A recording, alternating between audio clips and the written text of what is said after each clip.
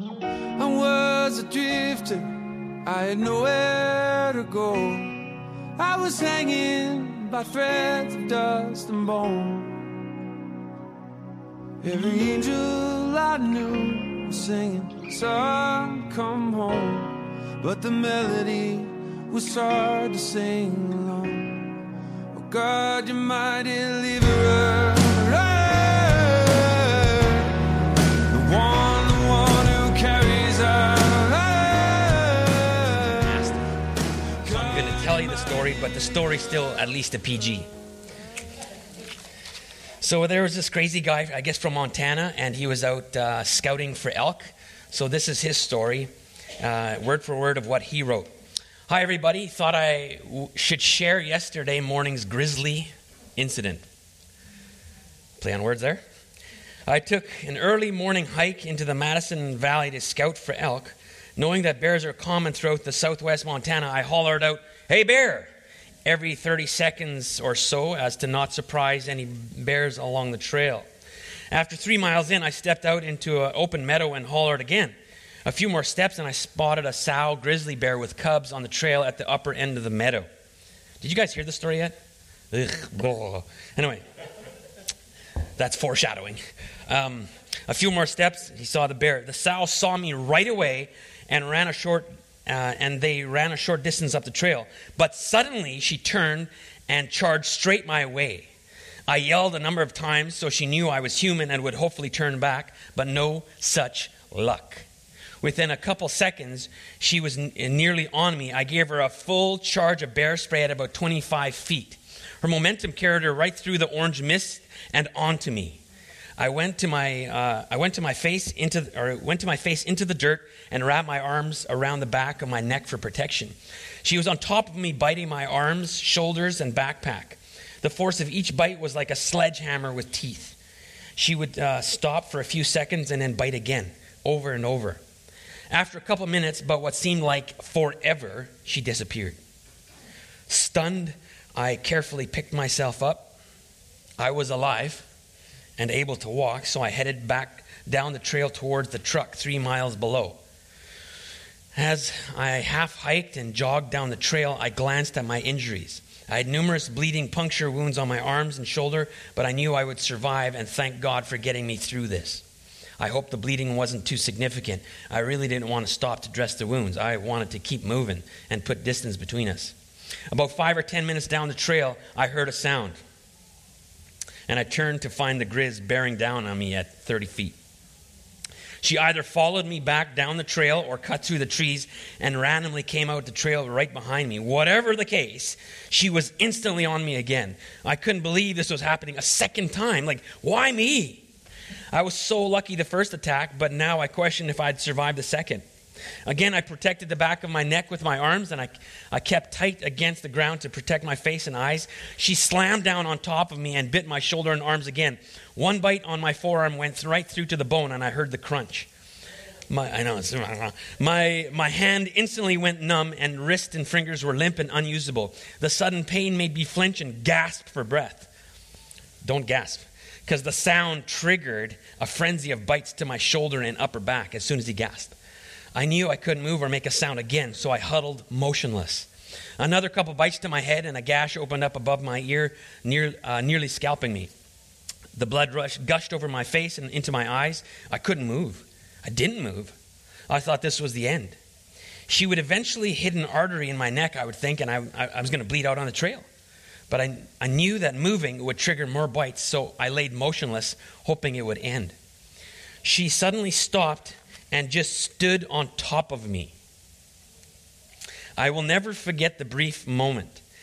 Dead silence except for the sound of her heavy breathing and sniffing. I could feel her breath on the back of my neck, just inches away. I could feel her front claws digging into my lower back below my backpack where she stood. I could smell the terrible pungent odor she emitted. For 30 seconds, she stood there crushing me. My chest was smashed into the ground and forehead into the dirt. When would the next onslaught of biting begin? I didn't move.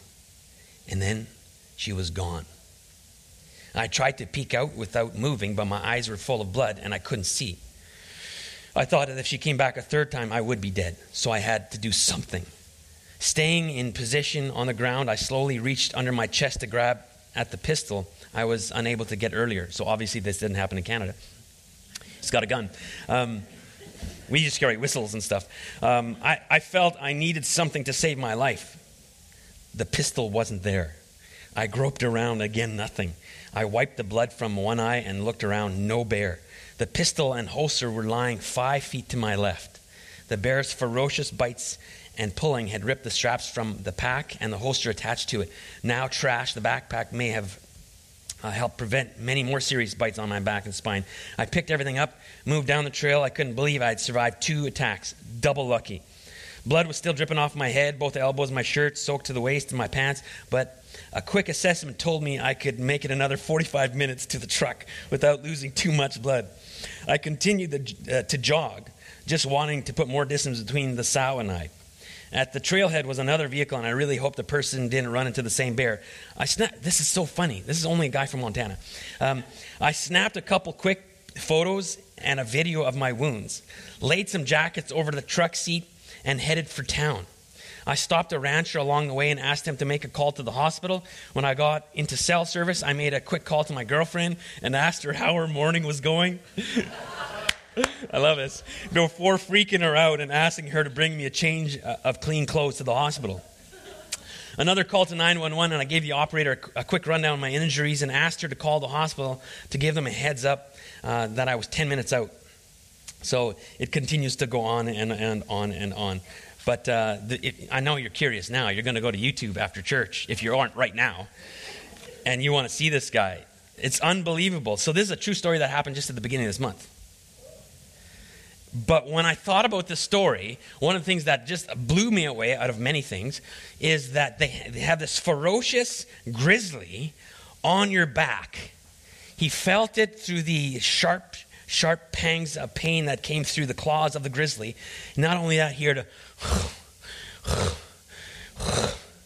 and he felt and smelt the breath of power that held the keys for him of life and death. Of life and death. I couldn't help but think of another case that C.S. Lewis had penned, where he depicted God as a lion in The Lion, the Witch, and the Wardrobe. And Aslan is the lion, and Aslan is a lion, the great lion. Oh, said Susan, I thought he was a man. Is he quite safe? I shall rather feel nervous about meeting a lion. Safe? Said Mr. Beaver.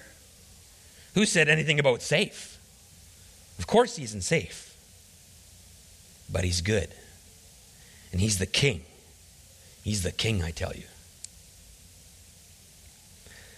Today, I want us to dig a little deeper. Last week we talked and did a hybrid sermon on if God calls, he enables. And most of that was Ken's ideas, Pastor Ken.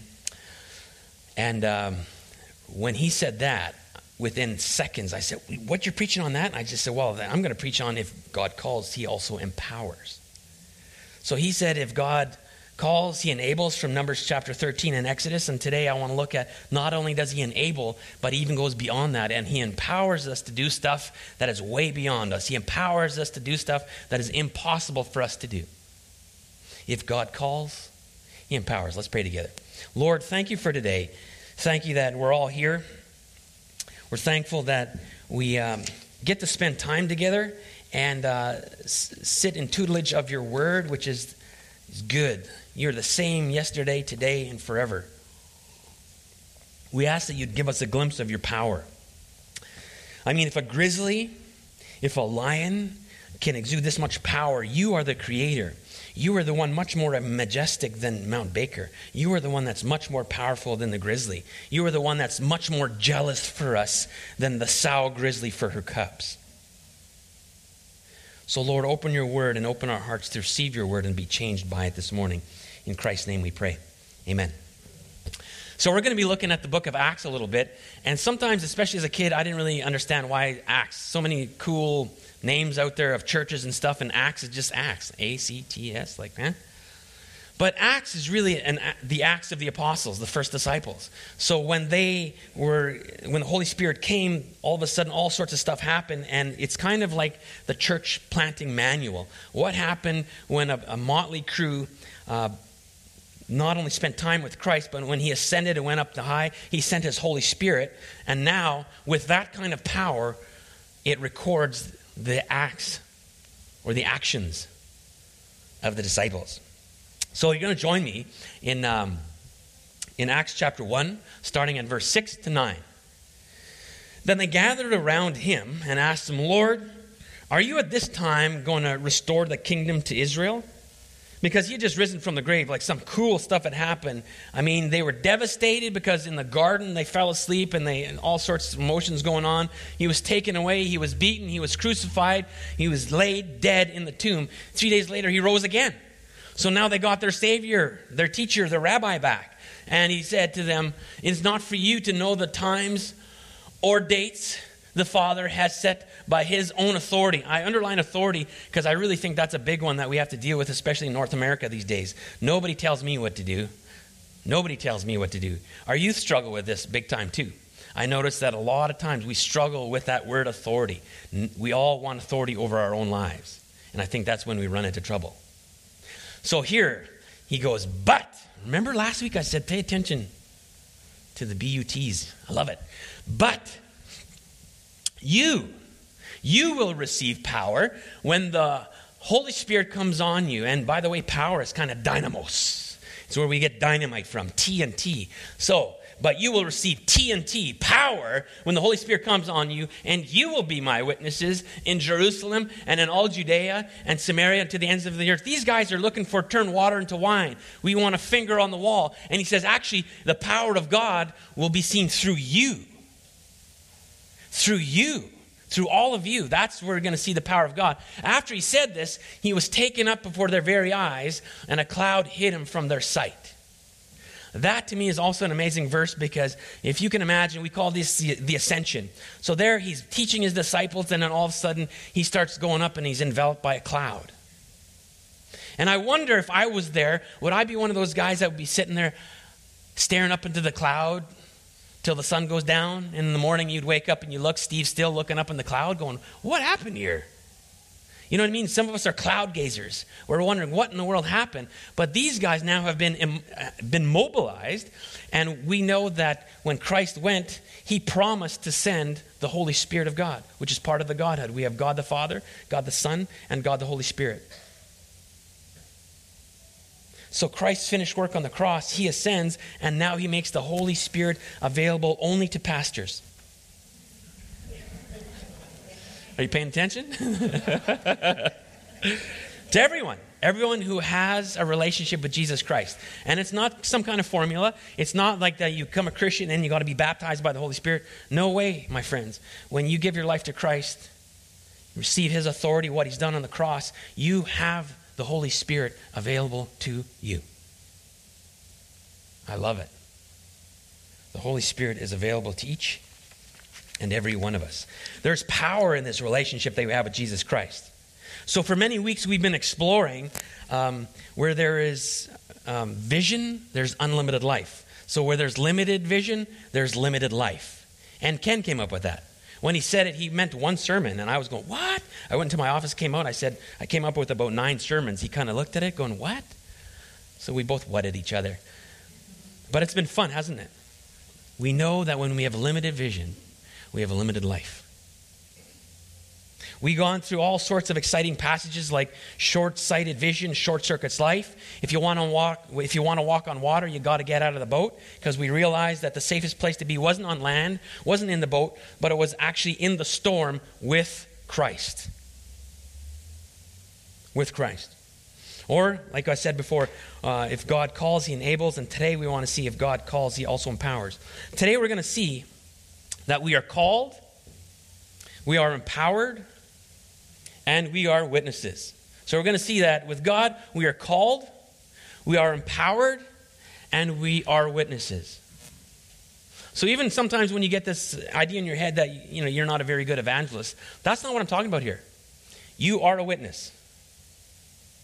When you have a relationship with Christ, even if you're doing horrible right now, if you're hiding sin in your life, you're still being a witness.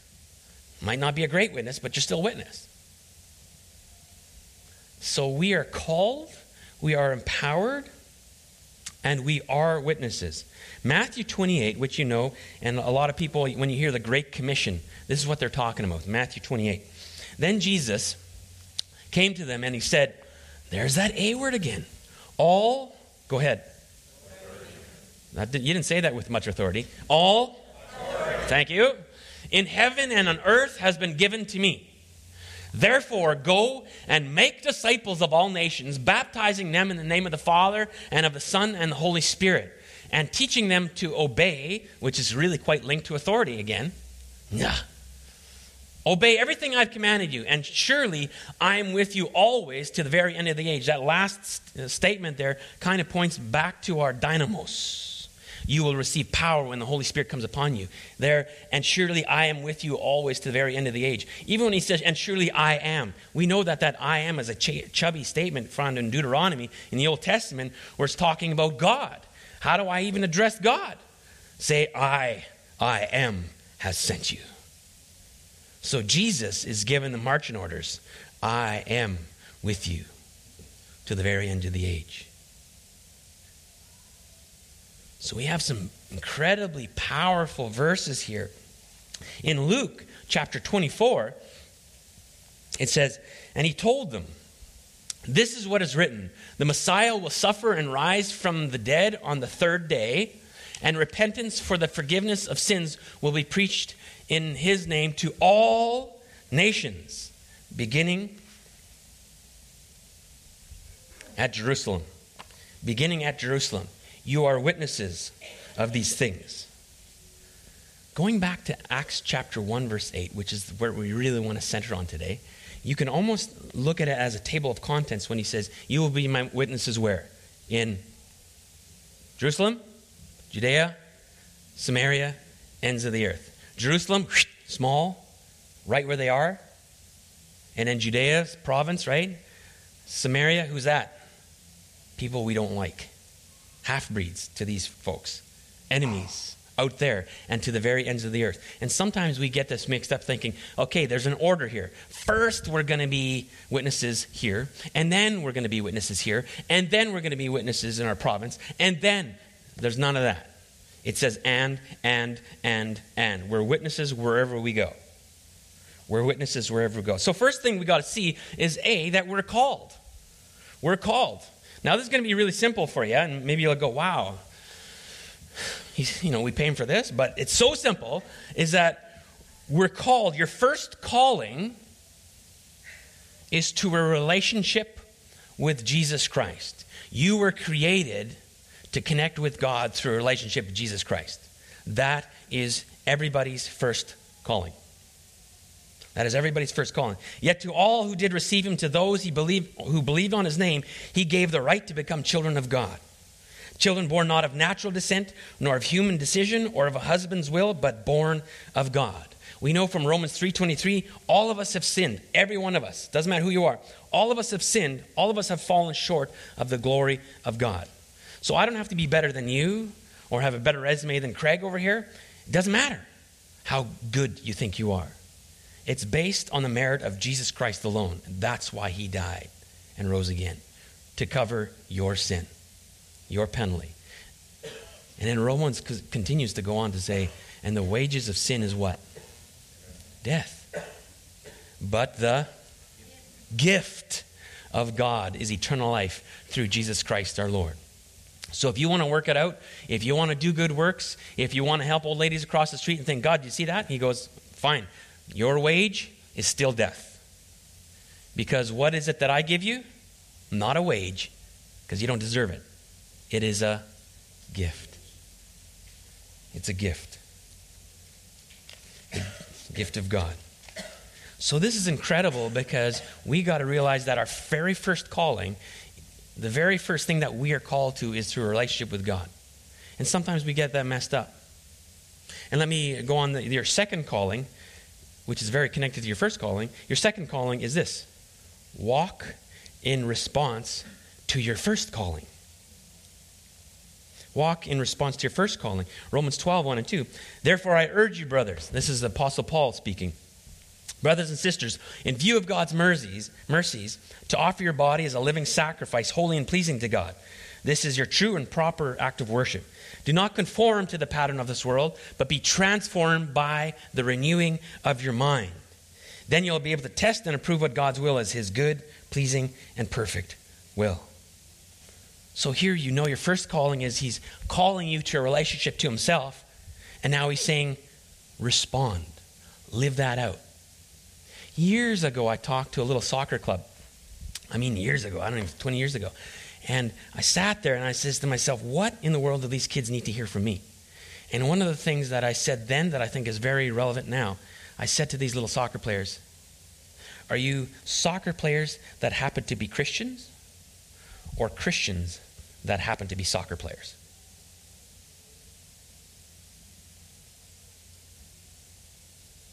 I don't want a room full of preachers or pastors. I want you on the job site. I want you in the hospital. I want you at the nursing home. God wants you in investments. But are you an investor that happens to be a Christian, or a Christian that happens to... What is your first calling? Now do it well to the glory of God. It would be so sad if all of us just worked in the church and you guys weren't out there, because how in the world would people taste and see that the Lord is good? You are called, first of all, to a relationship with Christ. And then you do your vocation and do it well to the glory of God. Do I get an amen or no? Amen. Thank you. So we're called, and then he says from Acts chapter 8, 1 verse 8, he says, but you will receive power when the Holy Spirit comes upon you. You will receive power when the Holy Spirit comes upon you. So this is absolutely incredible, because he's saying that you will receive the power of the Holy Spirit when he comes upon you, and you will be my disciples. You will be my testimonies. You will be my story to a hurting and broken world. So this again is incredible, because he's saying that part of the power of the Godhead is living in you. So wherever you go, when you go downtown to Wally or whatever, when you go down to East Side, God is there because you're there. You have a relationship with Christ. When you're teaching at WRCA, Christ is there. When you're in the nursing home, Christ is there. We underestimate that this authority even, we're not talking about fathead authority here. We're talking about God has given us the Holy Spirit, so where we walk, the presence of Christ walks. So there is incredible authority and incredible accountability, don't you think? The power of the Holy Spirit is where you are. The power of the Holy Spirit is where you are. It's kind of like this. I forgot my glove at home, so luckily we had somebody resourceful in here today. But here, I know it's kind of simple, but it's kind of like this. This glove, it's lovely. It's whatever, but it's absolutely useless until it is owned, until it is empowered by something. And how many of us are kind of like this glove? We're just sitting here floppy. We've got no power in our lives. And this glove only becomes useful when my hand empowers it. Now this glove can do all sorts of stuff. But without it, it's quite useless. It looks lovely. Hey, wow, check this out. But it's absolutely useless until it's possessed by a power, and a lot of us are like that too. Hey, you guys look lovely. You're looking great today. But when's the last time that you sensed the power of the Holy Spirit coming and owning you and helping you to live a life that gives God glory? To do things beyond your power. To bring glory to God by some stuff that you've said, relationships that you've made, or actions that you've done. And this is what he's kind of saying right here, that each one of us, everybody here, I don't care how old you are, if you have a relationship with Christ, you have this available to you, that the power of the Holy Spirit wants to work in your life, to do stuff in your life, and to do stuff through you. You will receive power. Acts 1:8, it's key here. To begin with, it explains the power of the church comes from the Holy Spirit and not from people. Zechariah, it's a book in the Old Testament, says, "Then he said to me, this is the word of the Lord to Zerubbabel, not by might nor by power, but by my Spirit, says the Lord." If you're in a situation where you're over your head, great. It's not about your fantastic connections, your education. It's not about going to another resource seminar. If you're in over your head in parenting, at work, you're feeling overwhelmed at school, I don't know what it is. Maybe this verse is for you. This is the word of God too. Not by might, nor by power, but by my Spirit, says the Lord. So guys, we're called. First of all, we're called to a relationship with him, and then we're called to live in response to that. And then secondly, we have this power given to us. The Holy Spirit resides in us. But thirdly, we are his witnesses. We are his witnesses. And witness to me is incredible, but let me stick to my notes here. Acts 1 verse 8, "You will be my witnesses in Jerusalem and in Judea and in Samaria and to the ends of the earth." So witness, when I look in the dictionary, it says something like testimony, witness, attesting of a fact or an event, one that gives evidence, specifically, one who testifies in a cause or before a judicial tribunal, one asked to be present at a transaction so as to be able to testify to its having taken place, one who has personal knowledge of something serving as evidence or proof, public affirmation by word or example of usually religious faith or conviction. Okay? So that's the definition of witness. And he says here, "You will be my witness." And I love it because what's really important here, this is not just a textbook, you guys. This is actually witness accounts. So when Paul writes, he's not just paid to be a textbook writer. He was a witness of what was going on by the power of God. So now, you guys, this is not just some humdrum book. This is actually written by personalities. The Holy Spirit empowered these guys to write what they saw.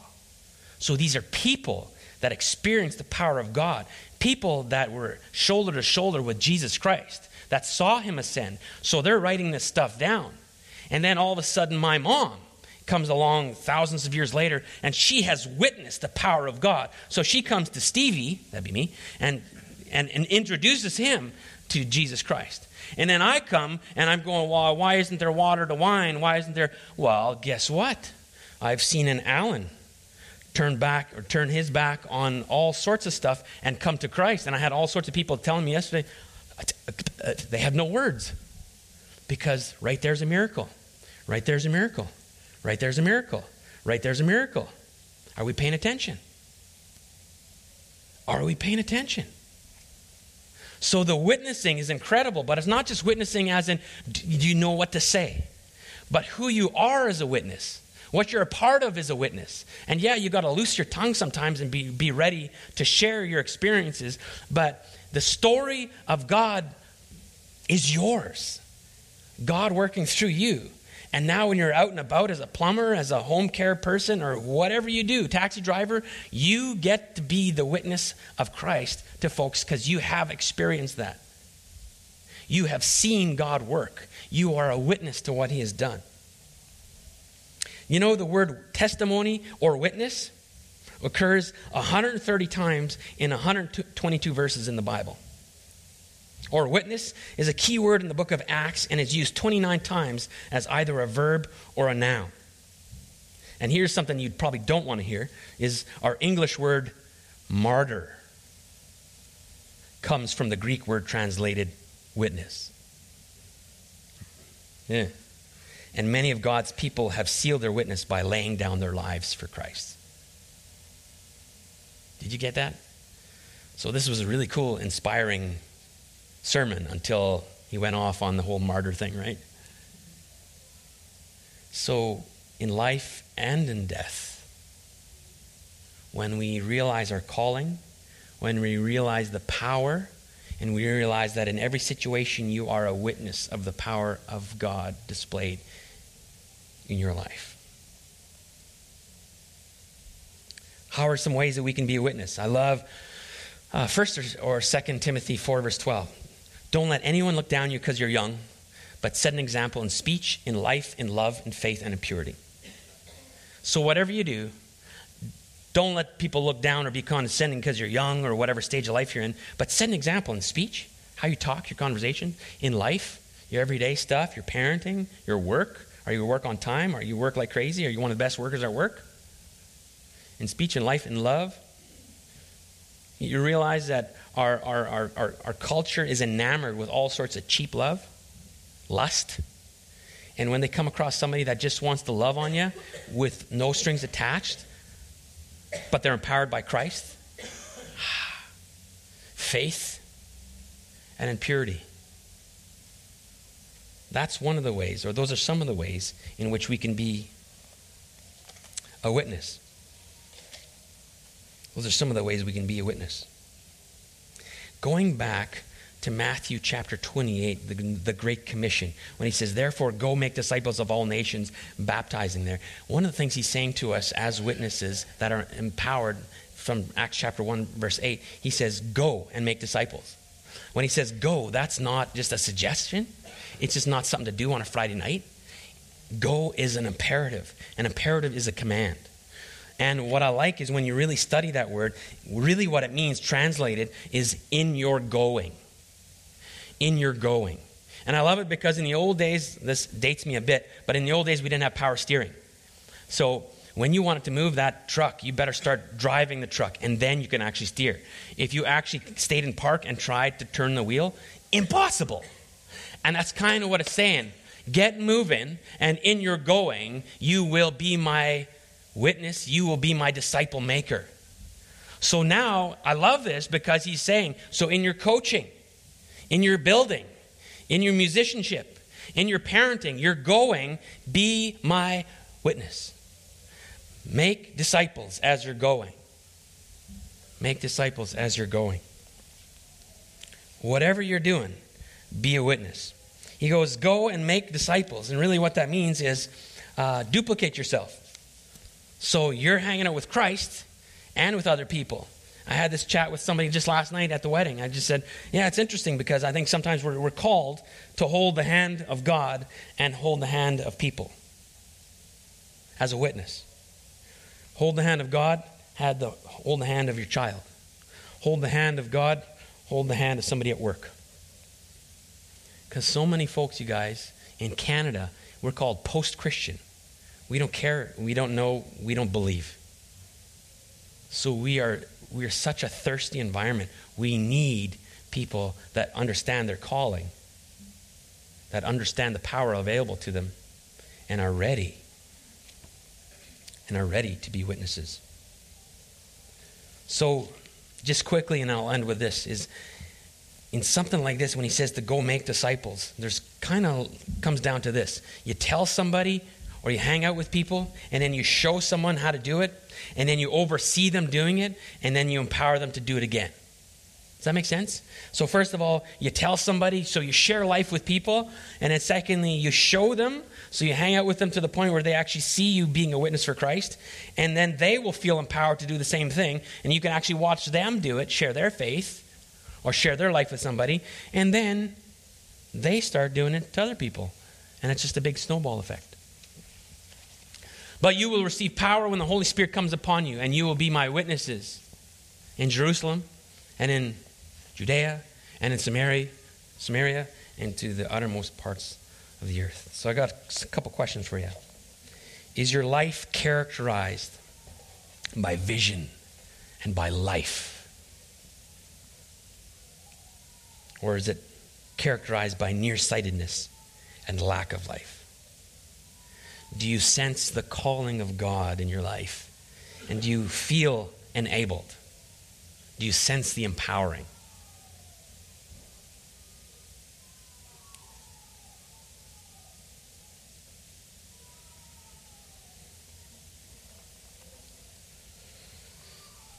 Folks, who you are, what Christ has made you, I hope that you realize your incredible calling and that you house the power of the Holy Spirit. And you are, like it or not, you are a witness. You're called, you're empowered. Now continue to be his witness in whatever you're doing, in your going. Be my witness and make disciples. If God calls, he empowers. Heavenly Father, thank you for your word. And I would ask, Lord Jesus, that you would help us to realize this, help us to walk in authority, not in our authority, but in the authority of Christ. Like in a post-Christian environment, people have been burnt by the church. People have poor taste in their mouth with religiosity. People may not have heard it. So when we go out and about, be that shopping, be that at our jobs, be that in parenting, be that in a walk, and we actually have this vibrant relationship with Christ, we get to be witnesses of the calling and the power of what Christ has done in my life. And Lord, I'm so convinced that most everybody would love to hear and be refreshed by a real-time, real-life story of the power of God changing our lives. So help us, Lord, to live out loud. Help us to realize that if you're going to call us, you will empower us. We pray this in the powerful name of Jesus Christ. Amen. The one who carries us. God, you're my deliverer. The one who carries us.